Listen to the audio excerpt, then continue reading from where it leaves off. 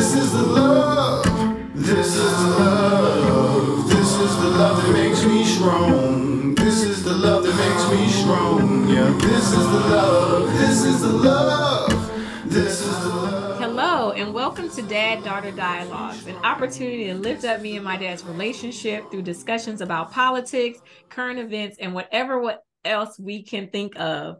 We hope this will inspire you to share and chat more with your dad, be it your biological father, grandfather, stepfather, like a father, or any other variation. I am your co-host, Aisha DeBerry, and I am here with my fabulous dad, Roy DeBerry. Here, Aisha, coming from Oxford, Mississippi. We're snowed in today. It's about 18 degrees at the moment. We've had about 4 inches of snow. As you know, I have to go to Chicago in about 2 weeks, so I think this is my preparation for Chicago before I go to Chicago. But anyway, it's a great opportunity for us to get back together. It's been a little while. It has. We normally don't wait this long, but you know, you've been busy with your stuff there in Atlanta, and I've been doing some things here in Mississippi. So whatever the case may be, we're back together on MLK Day. That's right. Which is a great day, honoring a great man, a great American, and a great world figure, really. So again, it's a pleasure to be here, and my best to the folk there in Atlanta, Georgia as well. Yeah, so let's get started. Like Dad said, it has been a long time, and it has been completely my fault because Dad has been on it.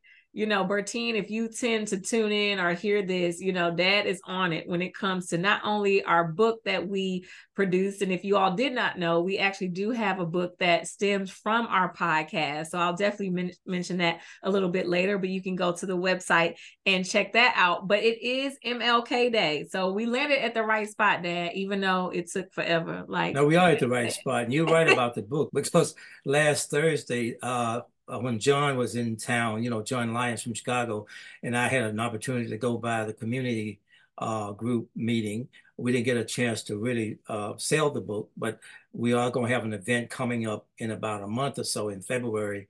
And some of these community people do want to get a copy of our book, the first book, Voices from the Mississippi Hill Country, which is about the Benton County Civil Rights Movement, right?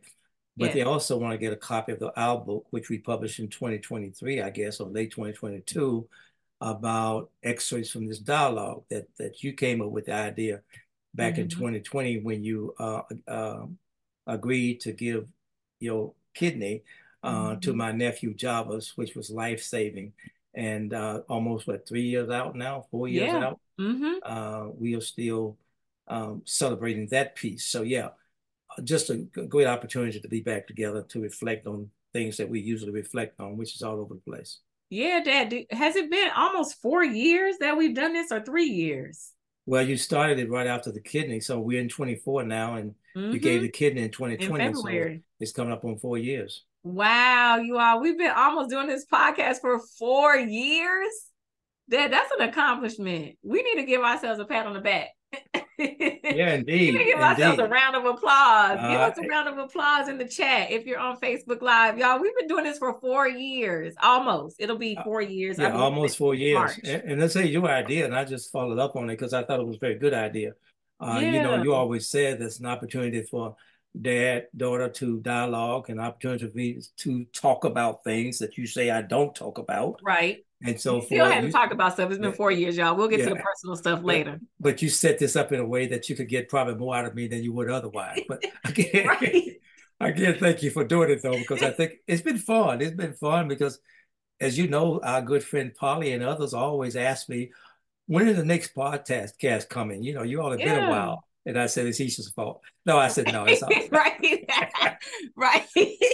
It is my fault. If anybody knows me, knows I double book. So you already know that I have way too many things going on. But one thing rings true, Dad has been consistent with making sure that we stay true to this podcast, which was my original idea. Because for those who are just joining or don't know anything about us, because that would be exciting if you all have not been following us and now do, I did donate a kidney to my cousin in 2020.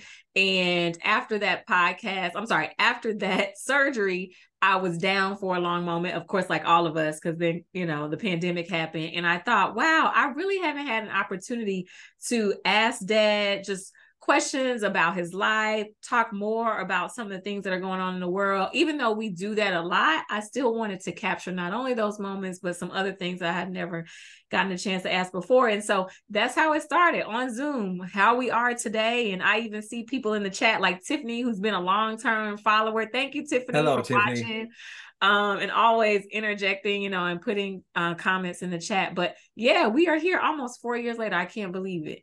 Well, thank you for that. And you know, one of the things we talked about earlier is this is not something we just started with the podcast. I mean, ever since you've been in the world, and you could argue with me and I could argue with you, we've been having these discussions around the dinner table, in the car, on trips.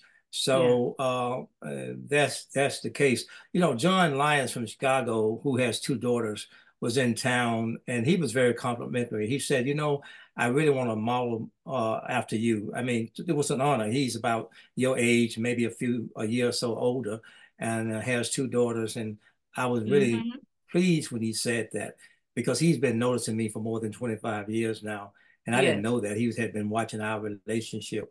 And he says, you know, I really modeled after how I did with my daughters based on what I saw you and I used to do. So it's always a good thing to hear. Yeah, well, just know that, you know, it's not as people know, Dad and I have this relationship, but Dad has really been a lot to a lot of people. So, you know, I have my cousin on here, or cousins giving shouts out to you, saying how much they love you. So Dad has been, you know, a father to others, uncles, of course, to many, mentors to so many. And so, you know, I love the fact that I get to share Dad with so many of you all. Thank you. Thank you, because it's an honor. It really is an honor as well as an opportunity. So I don't take it lightly. Yeah. Yeah. That's all y'all gonna get. Okay, Dad. All right. So going back to the topic, do know again that we do record this. So of course, if you're listening to this later, we are recording it on Martin Luther King Jr.'s official holiday weekend, if you will, on his day.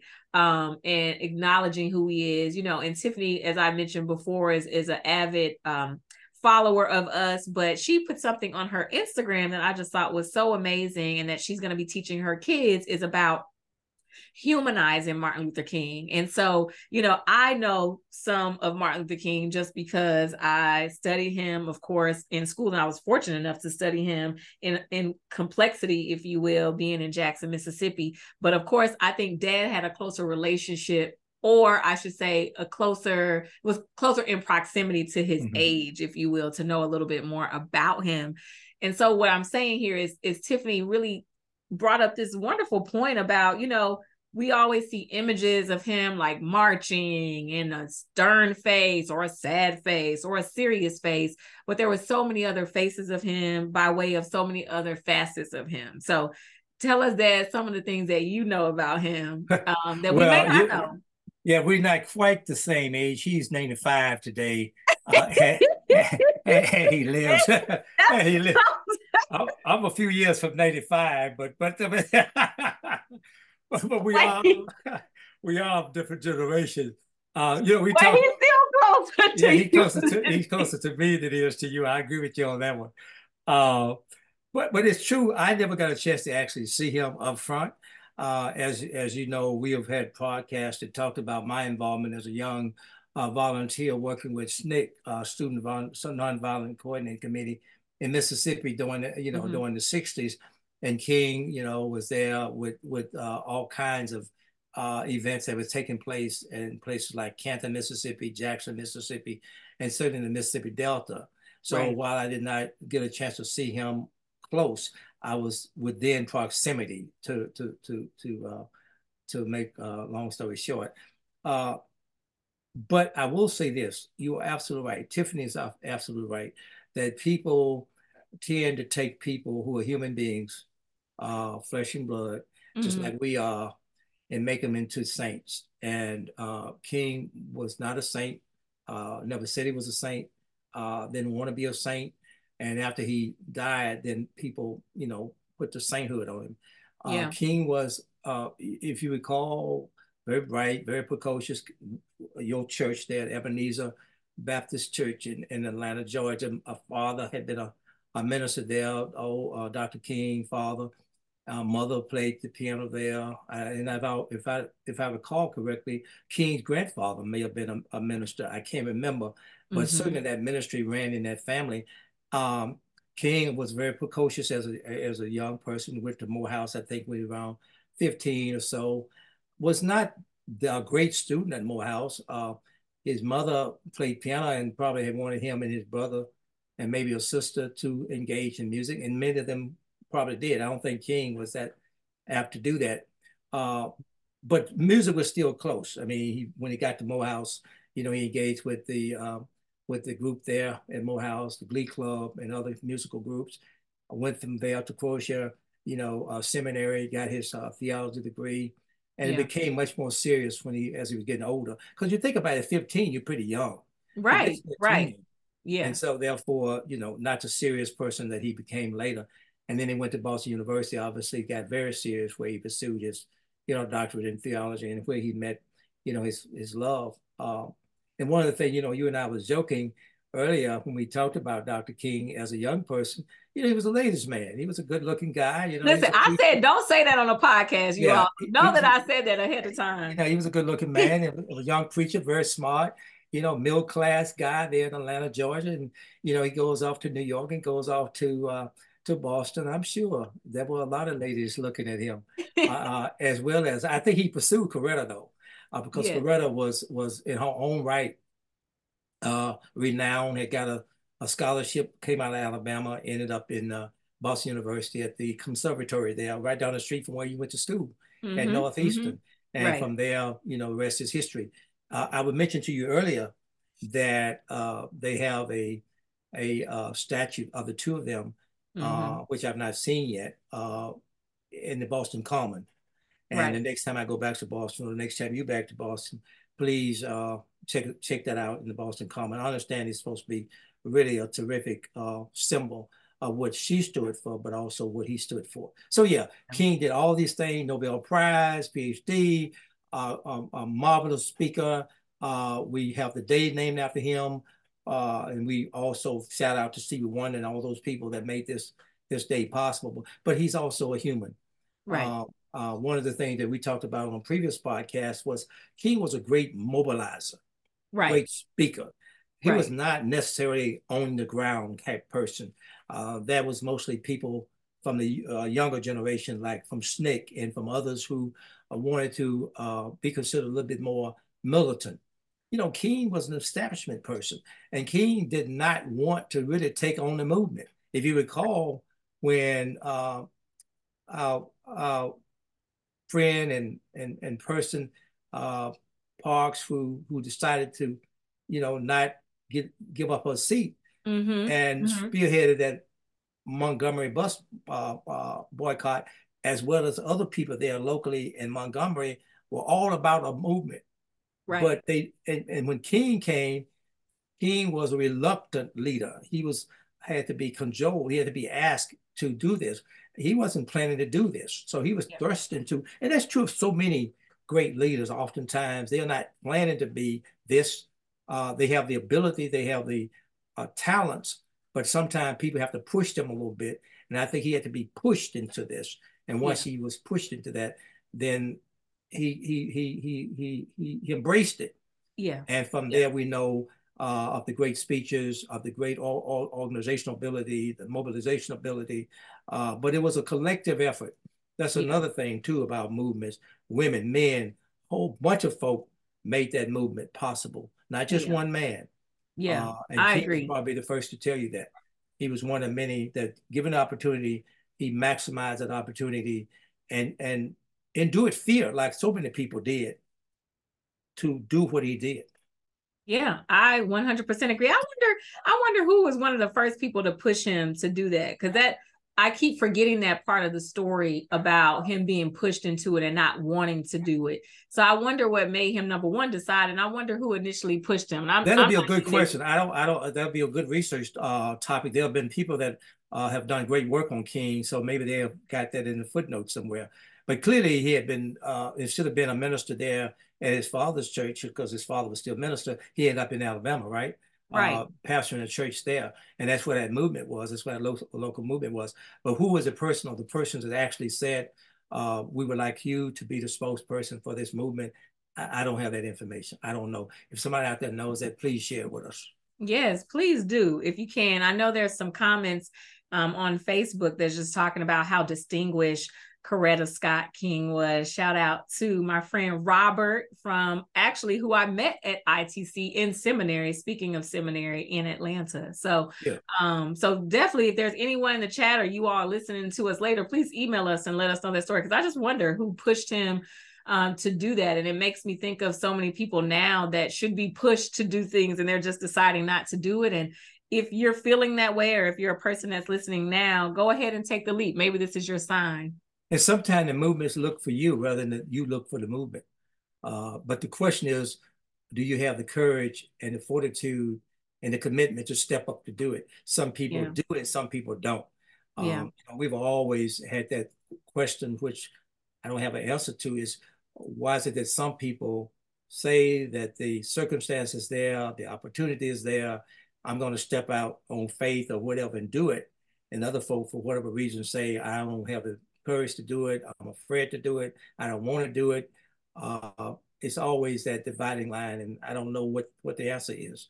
Yeah, well, Dad, I'm going to go off script because just so you all know, sometimes we plan a script that we want to talk about in a podcast, but this is the thing. So I want to ask you, Dad, you know, when you decided, you and your group of friends, you know where I'm going with this, when you were at Brandeis deciding to take over Ford Hall, what made you say, okay, I'm going to do this? And be honest with us, because I think what needs to happen is the young folks, and not even the young folks, myself and those that are older, need to understand what that process looks like. It's not easy and it's not simple and it's not a social media moment. Of course, social media wasn't done then, but what made you decide? Because you're talking about King mobilizing, but not really wanting to do it, but kind of went into it being pushed and did a great job.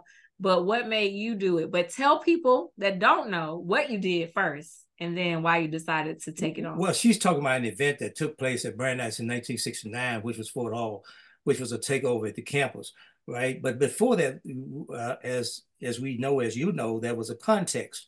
I came to Brandeis initially in 1965, summer program. And after that, I attended prep school in Boston for 1 year at Commonwealth School, which is a school founded by Charles Merrill, right? Charles Merrill had some Mississippi connection. I think his father, I found out later from him or from Amy, his daughter, that the father had, his father, which was her great grandfather, had some Mississippi connection, may have even been born in Mississippi. Started, Merrill Lynch, the big investment firm, and then had gone off to service, came back and started the Commonwealth School in 1958.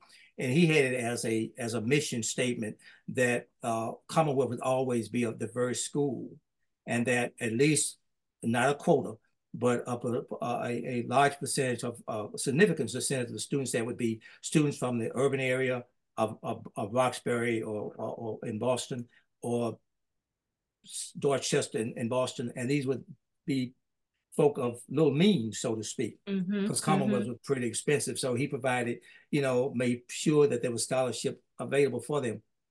But to make a long story short, so after that, I ended up back at Brandeis. But prior to coming to Brandeis, I came right off the movement, right? I came out, I think the summer I went to Brandeis, I just got out of jail, for picketing in downtown Jackson, right? So spent 2 weeks or 3 weeks, I can't remember now, in jail. I left there and went to Boston that summer. So there was some movement background, right? So we got there. One of the first things we saw that was a small percentage of students that looked like you. And so we felt, given Brandeis, tradition, given its mission, truth until it's innermost part, about the issue of social justice, all of that, we felt even 2 years out from Ford Hall, or 3 years out from Ford Hall, there were things that we had to do to make the climate much more welcoming and embracing of people that were different, different in terms of economics, different in terms of color and that sort of thing. And so there was a process, right, that involved a whole bunch of us. So by the time that Dr. King was assassinated in 1968, and the whole country exploded at that point, including universities, right? The idea was to take that opportunity, like with George Floyd, here's a golden opportunity for us to move the envelope, right? Because everybody's sort of, how can I say, the pump had been primed for change. And I think we were just in the right place at the right time to say we need to make that happen. Now, like with any institution, when you go up against the status quo, there's going to be pushback. Right. And the pushback is we want certain things. We found that the university is willing to give some things, but not things that we consider to be most important things, like a Black studies department or hiring of Black professors or bringing in more students of color, all that kind of stuff in 1968. Oh, sounded good in theory, but in practice, it was not there. So given the fact that I had that background, other students there, both graduate students and undergraduate students were willing to engage in social change.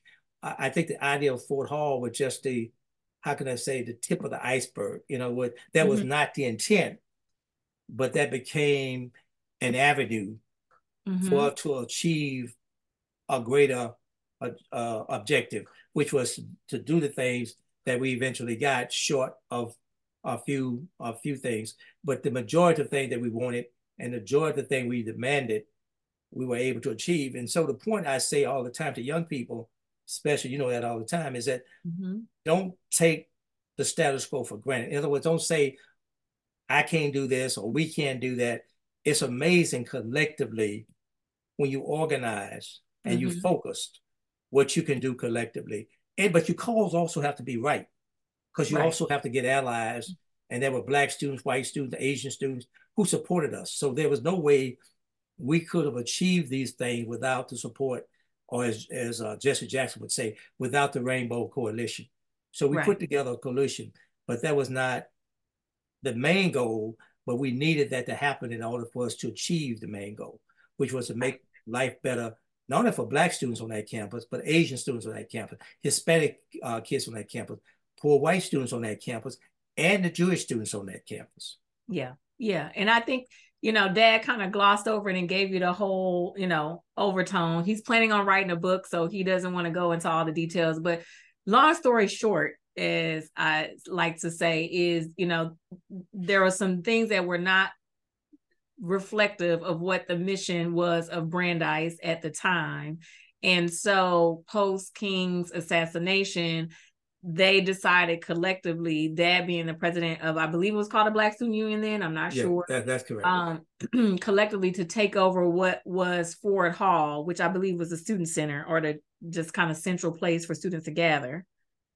Am I correct on that? Well, actually, it was not the student center at that time. It was the communication center and the computer center. So it was the it was the heart of the campus, basically. Okay. So they took over the heart of the campus where no one else could come in. So they, you know, and I know this is recorded, so I'll keep it very high level. You can read this book later. But basically, they took over that hall and folks could not come in and out. And clearly that was not convenient for a lot of folks on the campus. And they did this for more than 1 or 2 days. I'm not sure how many days. Because see, Dad, this is why we're doing the podcast, because Dad never tells me all the details. How many days?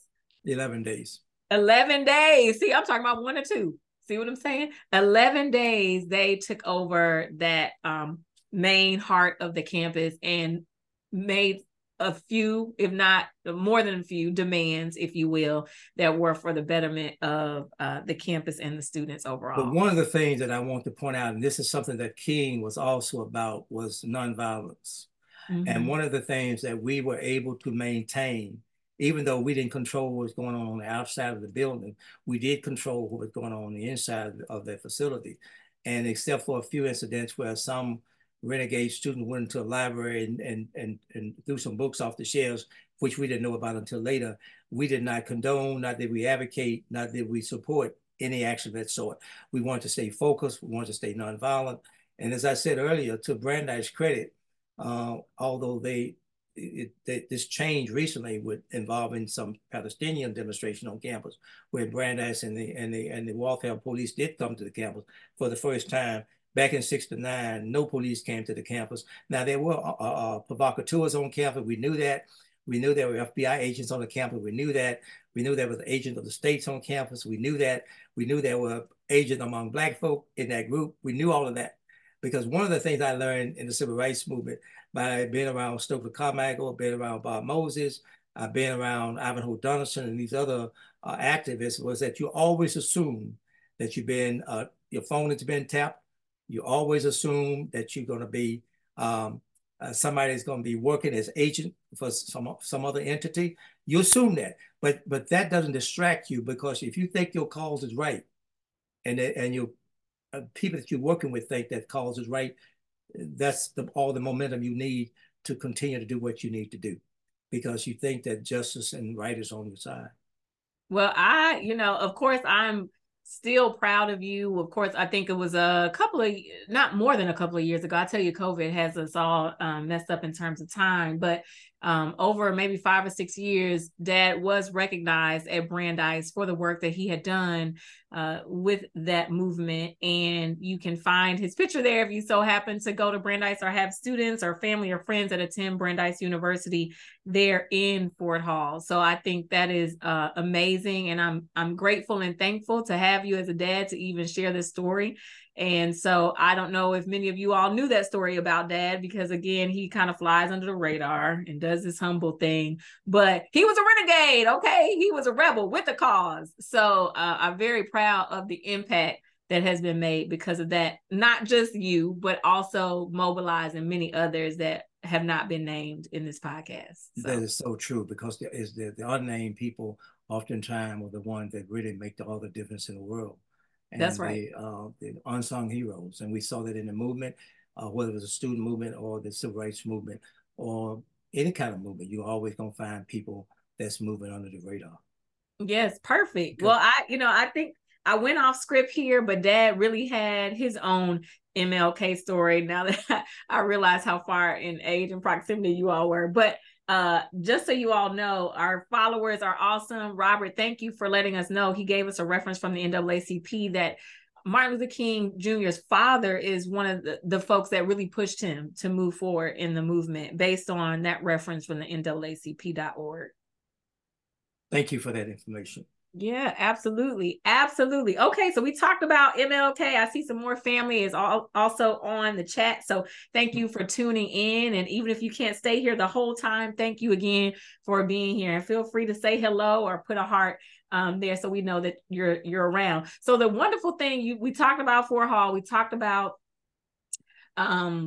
really freedom of speech in a way at a college university. You know where I'm going with this. Many of you all have heard about Dr. Gay, who was the first Black female president of Harvard University and had a very short tenure of 6 months and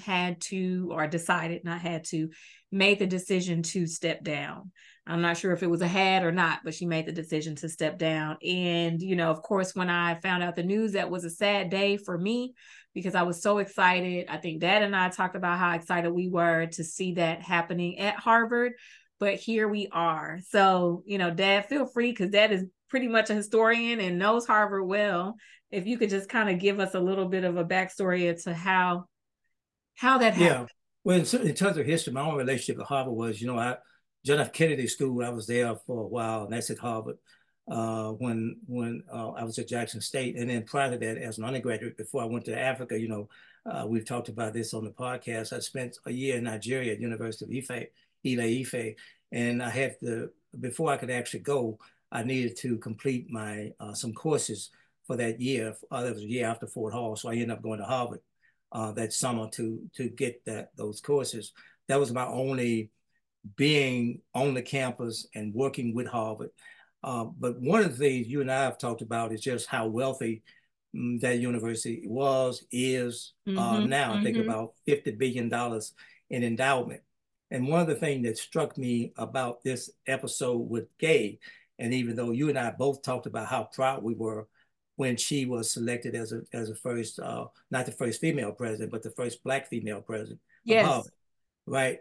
And then when this situation came up with Israel, and then when they went down to Washington and got caught in what I call a trap. You know, basically, professors and university people are not really adept at dealing with these politicians. You know, I'm gonna just be general here.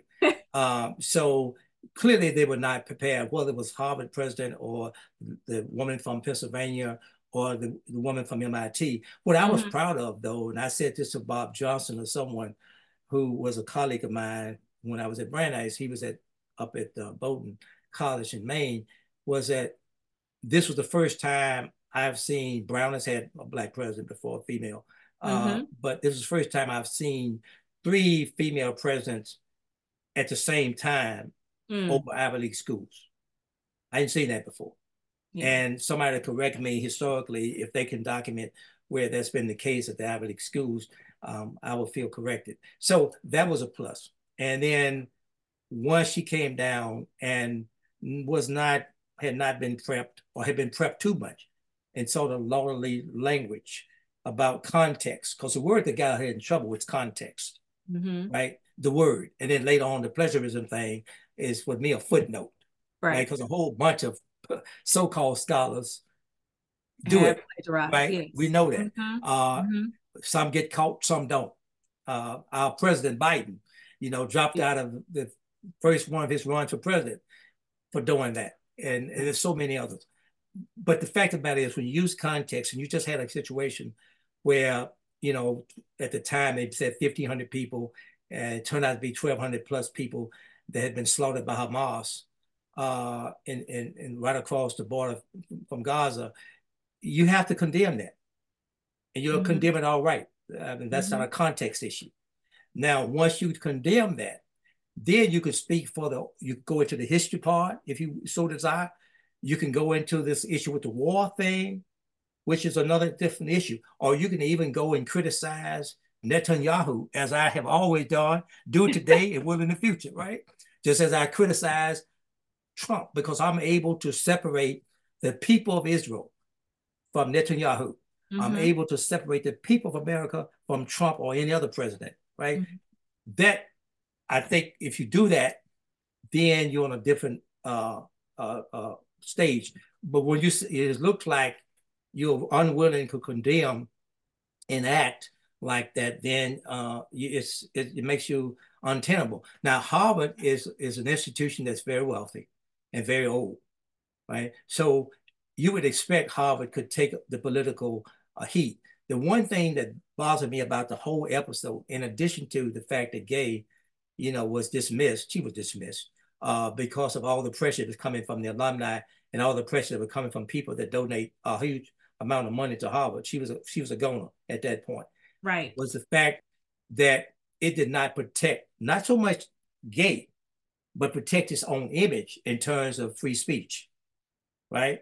Now, they get into this thing about, well, this stuff is you've been a hypocrite, because what you're saying is we're going to allow the Palestinians to have free speech, but we're not going to allow other folk to have free speech, or vice versa. Right. You get caught there, right? So the issue is that if you go with free speech, then do free speech. Right. If there's stuff that's taking place on campus that's actionable, that's hurting students, that's hurting faculty, you take action against that.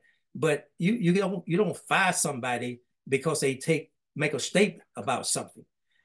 You can condemn, but then you have a right to free speech. So I don't think it came down to free speech. I think it came down to the fact that she used the term context, as if to say, you need some water, this is justified. And I think she's a decent woman. I think she's pro-humanity, which means that she only not support the Israeli people, but she also support the Palestinian people. Because one of the things that we know, and I know you didn't lead me here, but I went to Brandeis, right? And I sat on Brandeis board.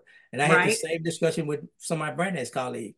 This is absurdity, right? You have a situation with the right in Israel, and you have Hamas. And both of those entities don't accept the existence of the other, right? These folk on the right, religious right in Israel, and many of them are part of that government, don't want to see the Palestinian people exist or have a state. The Hamas on the other side, they don't want to see the people of Israel, i.e. the Israelis, exist. what we have to have is a universal stateswoman and statesman who can say these clowns, I'm sorry, these jokers cannot solve the problem. Right. We're going to have another generation of people in Israel, in Palestine, that say, look, this is a small part of land here. We got to live here.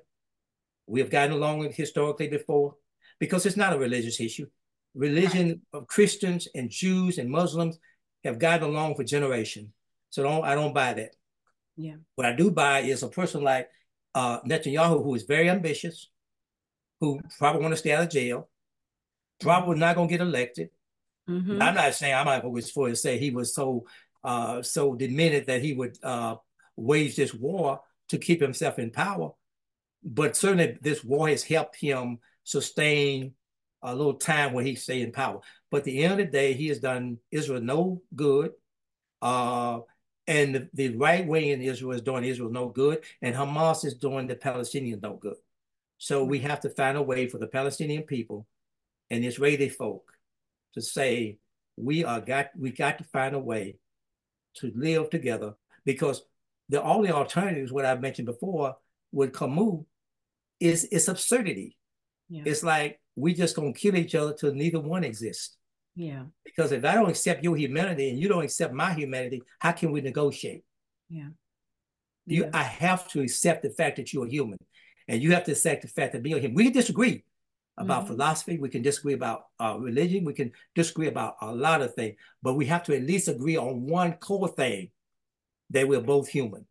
Mm-hmm. And right now we got these folk who don't even accept that as a basic principle. And that is a key problem. I'm sorry I went on for a while, but it's a very complicated area, and I get very emotional about it, because it bothers me that, 1,200 people were slaughtered, but it also bothers me that 20-some thousand plus people have been slaughtered in this massive bombing that's taking place, that we as a country, United States of America, support. When you drop a 2,000-pound bomb, by the way, I've been to Gaza, so it's not, I'm not talking about areas I have not seen. I've been to Israel. I've been to Egypt. I've been to the West Bank. And so I saw things, I saw occupation, right? And this was 2000. This is not a long time ago that I was there. You're only talking about 4 or 5 years ago, a few years before the pandemic, right? And you can see it boiling there, unemployment, people having to depend on another country for their food, for their water, for everything. And that's why it was so easy when the war started for Israel, just cut everything off, as they did.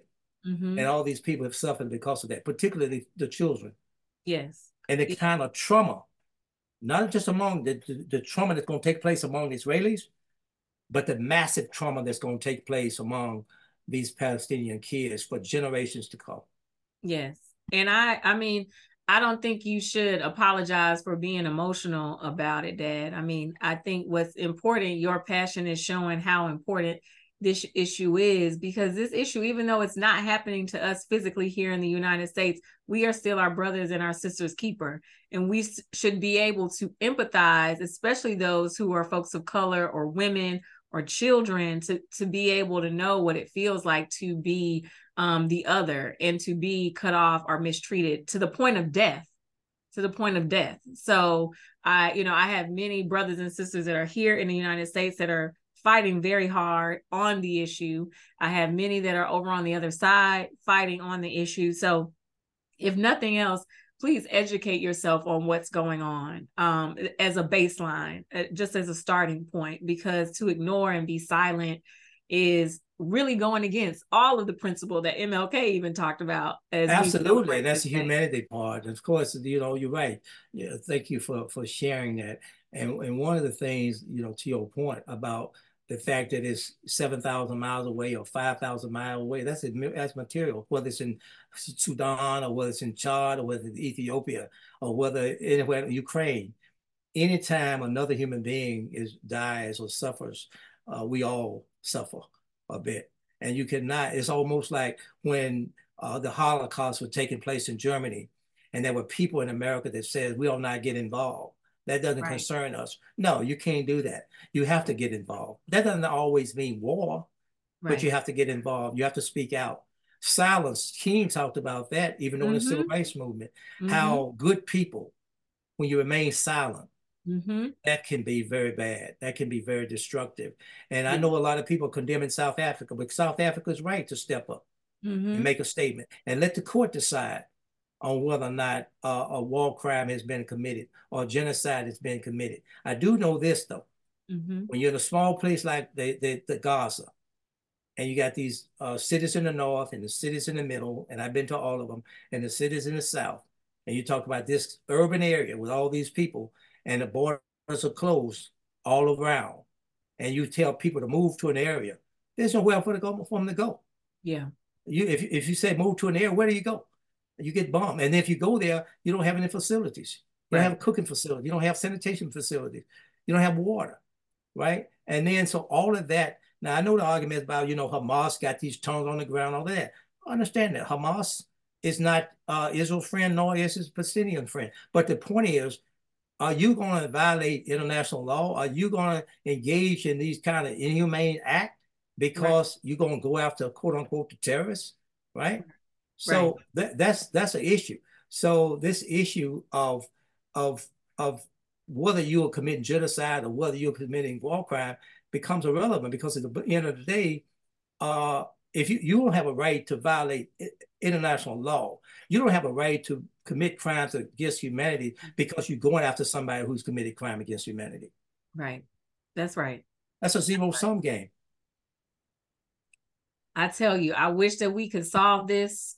It just seems so heavy to solve. But to your point, until we get to the baseline of seeing each other as human, I just, I'm painfully, watching, and I don't even know what to say. As you can see, I'm kind of lost for words because it just feels at times quite hopeless. But I do know that if we don't continue to push forward, I'm sure there are many times during the civil rights movement where things felt hopeless. And so all you can do is just keep going forward. I agree. That's right. We can't solve them all, but we can always speak out. That's right. And we can try to educate ourselves as much as possible. And I got a pretty good knowledge of this area because I've studied it for a long time.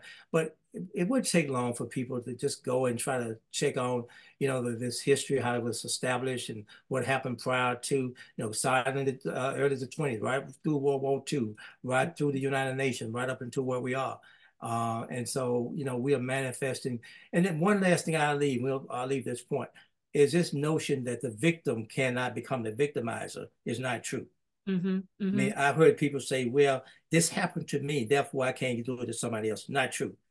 You can be a victim and turn around years later, generations later, and then start to commit the same acts that people have committed against you. And that's what you have to be careful about and not get into this high polluting, self-righteous position that you can't do these things. Yes, you can. If you're not vigilant. Well, Dad, people in the chat say they appreciate what you've shared, and I'm sure those that will listen to this later will do the same. So never apologize for being passionate about this because it is complex. There's a reason why you're passionate about it. And so we too need to get passionate about it, however we get passionate about it, instead of remaining silent. Thank you.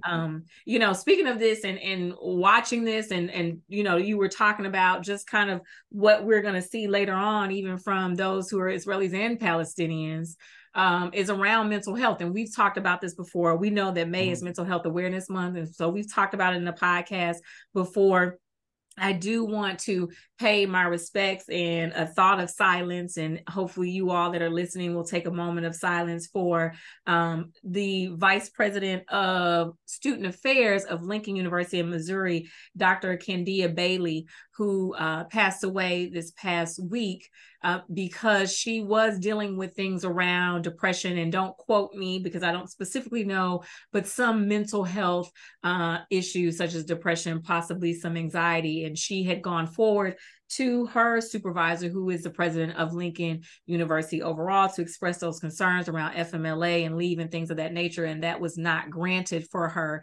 And so she unfortunately took her own life. And honestly, to be quite honest with you all, this one really hit me in particular, because you all, I have talked about having anxiety, and Dad has set on board for the mental health board of what is it called? That I don't want to misquote it. I'm sorry. Commission on Mental Health. The Commission on Mental Health, excuse me. And so we both are very passionate about it, but it just struck me to my heart because it makes me think about so many workplace bullies that are in all spaces, corporations, nonprofits, education. And in particular, it struck me as a Black woman that was fairly close in age to Dr. Candia Bailey. And it just made me realize that there are many times that we are not heard and listened to. And while I am sad to see Dr. Gay step down, where I'm going with this connection is, in a way, I'm kind of glad that she made the step, even though she was forced. Instead of continuing to try to push forward, I believe she came to a center place of, it's probably best that I step down. Now, maybe she was forced completely. I don't fully believe that, because I think she could have still fought if she wanted to, but I did appreciate as well, even though it was very unfortunate, that she also chose herself and decided to step down, because it makes me think about our sister from Lincoln who did not make that choice. Well, thank you for sharing that. You're right. The mental health thing is just so key. And sometimes when we get in these positions of authority and power, costs are associated with that. Mm-hmm. And you're right, that you have to decide on whether or not the monetary value, fame, whatever may be the case, are more important than your own mental health. Right. And like you said, we will never know unless she writes about it, talks about it. This the key reason why this lady that you referred to, Dr. Bailey, committed suicide, or we don't know fully why, although we think we know why Dr. Gay finally stepped down. We do know that as a human being, we are capable of taking so much. Yeah. And once those forces come at you, particularly when they start to question your own humanity. For an example, like the right wing, the same group of clowns that work to get rid of affirmative action. That same group is at work out there to now destroy diversity, inclusion, and what's the word? Equity. Equity. So keep in mind that a lot of this stuff is not by accident. Just like we talked about the civil rights movement and organizational movement, these counter movements are also very organized and have been organizing for a long time, like the people that fight to give women right to choose. That thing has been going on for 50 years, right? So you got these people organizing and mobilizing. So the same people that's now against DEI and that's against, say, gay and what she represents, they out there fighting against you. Now, the question is whether or not gay would have I will say this about the Harvard faculty, though. They stepped up in a big way, not only just the faculty of color, but faculty across the board, because I think they recognized what was happening here when they allowed politicians and outside forces to determine how a university should conduct itself. One of the things universities like to say, we're independent of this politics. Everything we do is based on, merit, quote unquote. We know that's not always true, but that's what they say. And at least be consistent with that. So to your point, this mental health thing is important. And I respect her decision, even though I was really elated when she got elected. I was also not pleased at all that somebody that's only served 6 months, the shortest tenure, has to leave. And then on some bogus thing like you did not quote somebody in a attribution, when I know for a fact, and we published a number of books, how unless you double and triple check these stuff, how that stuff can easily be put in a document or not put in a document by an honest error. I'm not saying that it was honest, or because I don't know. I just know that, and I'm not justifying it as being right, because if you punish students for that, then faculty and administrators should be held to the same standard, and you should not make any exception. But I know for a fact exceptions are made all the time, particularly for white males throughout the society, and have always made those exceptions, and no big deal about it. Well, I think the biggest thing is, when we talk about, just going back to the mental health, is that we, take time for yourself. Ask yourself if you're willing, and it's not to say that you shouldn't take positions or opportunities that will allow you to have power and influence, but just make sure that you are balanced and do not take on the weight of the world. I don't know who I'm speaking to when I say this, but I just seen kind of this sweep of, in particular, because of my lens, Black women move into these positions powerfully and crumble. Not crumble because of their own merit, not crumble because they are not qualified, not crumble because they're not supposed to be there, but crumble because the forces that be have allowed that to happen. So just want to make sure that those that are listening, that you continue to balance yourself and ask yourself, is it worth it? And if it's worth it, to continue to have support systems in place to, to help you move forward. Those support systems are so important, and we need them all the time. You have to have support system. You have to have people that are friends and associates, which will tell you the truth, but also support you. And that mental health thing is just so on. Yeah. I'm glad you brought it up by Dr. Bailey, and also I'm glad you brought up the thing with President Gay. Yeah. Yeah. Well, these women both did wonderful things. Rest in peace again, Dr. Kendia Bailey. And we send love to you, Dr. Gay. We send love to all the people that are doing wonderful things around service. I went to Ebenezer, as Dad mentioned. I attend Ebenezer Baptist Church, Freedom's Church here in Atlanta. And the conversation was about continuing to do the service work, which means being closer in proximity to those who do not look like you, who do not have your same story, because the closer in proximity you are to those, the more you are able to do the humanity work that we all should be doing. So I would love to hear, in the chat or sending us an email of something that you decided to do today on MLK, or something that you're deciding to move forward with. But I do want to ask that, what is one of the MLK service projects that you're working on? I think it may have to do with Ashland. It does have to do with Ashland. Matter of fact, I was on the phone today with one of the professors at Brandeis, my institution, and we've been working for the last 4 or 5 years on this project. It's a remote project that started really during COVID, where we're trying to, and Ashland, I'll give you a little bit of a context. It's a small rural school in Ashland, Mississippi, predominantly Black, but in a county that's predominantly poor white, right? And there are two schools, one predominantly white, one predominantly Black. The predominantly white school is not great, but it's doing a little bit better than the predominantly Black school, primarily because access to the internet and a whole bunch of other things.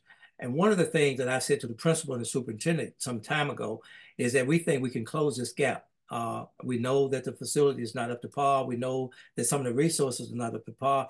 But if we can link up, say, the math department or the science department at Brandeis and some of the students there who would like to give community service or whatever, we have worked out a thing where they're actually going to get a little stipend to mentor. Good. And mentor, we'll start with the 8th and 9th graders, but we also can move and deal with the sophomores, juniors, and seniors later, because we want this program after the pilot, right? We want to see how that goes, and then we'll see what we can expand it. So the idea is to get that going. So I was on the phone today with the not on the phone, did some internet work with one of the math teachers, who is going to have a meeting this coming Thursday, and I'm going to tune in, go on Zoom, and get a chance to meet and talk with some of the mentors who are going to be working with the kids in Ashland. And then awesome. I met with the principal last week, John and I did, and the principal is enthusiastic about getting this program going. And I'll get a chance to meet with some of the kids that's been tutored at Ashland. And we also extended to him, we've been in our office, changing our office around, setting up the right kind of equipment. So if the kids in the evening need some extra work and we find a person to come and be like a monitor, they can come to my office and use the computers to do whatever homework that they need to get done, that they won't be able to get done at home, because many of these kids in the rural area, believe it or not, in 2024, still don't have access to broadband. Right? That is amazing. I mean, the fact that you're doing this. Yeah, so that's to me something we did today, in line with what Dr. King again says. We ought to be about something that's making a difference in the lives of people. And in this case, we hope we're going to make the difference in the lives of young people in high school who need help in math, science, and technology. That is amazing. Look at this baby boomer, y'all. Look at this baby boomer. Still Still doing booming. Still booming. Okay. it. No, that's good. That is great. I mean, the fact of the matter that you've been able to bring folks from your alma mater to have the relationship with those in Ashland, and the students in Ashland to have a relationship with those in Boston and at Brandeis. Again, bringing that proximity closer, as Reverend Warnock talked about at Ebenezer on this past Sunday. So that's amazing. I know for me today, I went and supported one of the fabulous millennials here in Atlanta, Elena Reeves, who is running for Clayton County Commissioner District 1.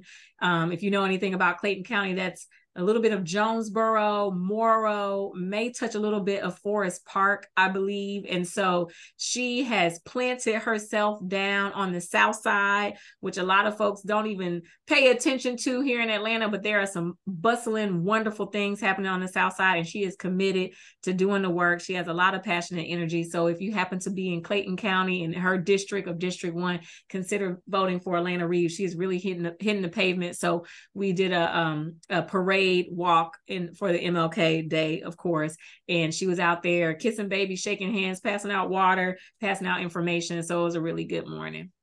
And it relates to from protest to politics. So one of the things, while we protested in the 60s because people didn't have the right to vote and people that couldn't hold office, right? Now, people now in a position where they are voting and they are running for office. So they're in the political arena. So that's a plus. That's something that was one of the goals of the civil rights movement. And that was one that I think has been pretty much achieved.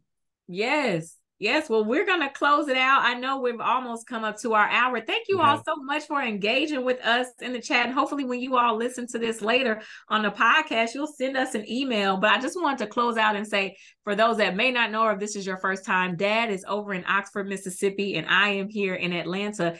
And just so you all know, Oxford, Mississippi, if you have not been before, has been rated one of the best small cities to visit, not just in the state of Mississippi, but also in the nation. And then where Dad is from, Holly Springs, Mississippi, has been rated one of the top cities for the state of Mississippi. So if you've never been to Mississippi, you need to go. And then number two, if you go, you should stop by Oxford or Holly Springs. Thank you, Isha, for that plug. And as I say, when you sent me that link, I was a little bit surprised, a little bit shocked that my hometown got that rating for Mississippi. And less surprised because I think we shared the piece about Oxford, some time ago. I call it the Village. It is a very nice little town. I mean, obviously it's a university town, but I think it got this offering not because it's just a university town. It got this offering because of the people. Speaking of MLK, since we last did a podcast, because I can't stay out of politics, right? So. Right. I did work with one of the supervisors here back in November. He was elected to be supervisor for Lafayette County. That's the county where I live. And he's also asked me as of last week, I told him I need to think about it, is whether or not I'd be willing to serve on another board, right? As if I don't have enough board to serve on, another board. I did tell him though. If I did decide to serve, it would be probably two areas. One would be fiscal, and one would be economic development or planning, because I want to get a sense of what's going on, because Oxford is growing. A lot of developers are coming here. A lot of people coming here. It's like a little bit of Atlanta. It's like a little bit bitty Atlanta, right? So everybody wants to come here. So one of the things I want to do is be in a position where I can find out about things and tell potential young people of color, but maybe are not of color, of certain opportunities that would take place here if they decide to come to school here, if they decide to live here, if they decide to work here. And also be in a position to share with the supervisor certain things that he should be doing, could be doing, to move some of his less progressive colleagues in a direction that we all need to go in. So that's a way to stay involved with the politics. Yes, like I said, Dad is a baby boomer, but you can't tell. You cannot tell. So what are you doing? And I must tell you, 24, and I have to tell you this because I hadn't put this on you. I'm also going to get back into small farming, right? Yes. We've talked about farming. And so I got an email back today because I had gone to USDA, United States Department of Agriculture, which is historically discriminated against Black folks. Yes. I said, look, here's the opportunity for y'all to redeem yourself. I'm a young, I'm an old, but I'm a new farmer because I'm gonna get into some sheep farming and some goat farming, and I'm gonna redo a lake where I can do some fishing. And for anybody that come to Oxford, they come to my old cabin that we restored, some years ago. And I'm going to be a farmer, and we'll grow some fresh vegetables, not only for our family but for other people that might want to get some fresh vegetables. There's a fresh vegetable market here, so I have a place to sell my products once I grow them. So that's going to be my goal for 24. You often say that I have all these projects, so that's my new one. Yes. Well, if anyone knows me when they say I have too much going on, now you know where it comes from. Okay. So anyone that has a problem with me having too many projects, blame my father. Don't blame me. Many of you all that are listening know what I'm talking about. So yes, just so you all know, Dad also has an off the grid house that he was able to buy the land from his great grandparents. And it has now been redone. It's all solar. And now he's talking about a farm. So listen, we don't have enough time to talk about it. We'll talk about the farm on the next podcast for anyone who has interest talking about green living and off the grid farming, which I think is really cool because I adopted that and had chickens in the backyard and here in the city of Atlanta. So that was interesting. And we will continue with that.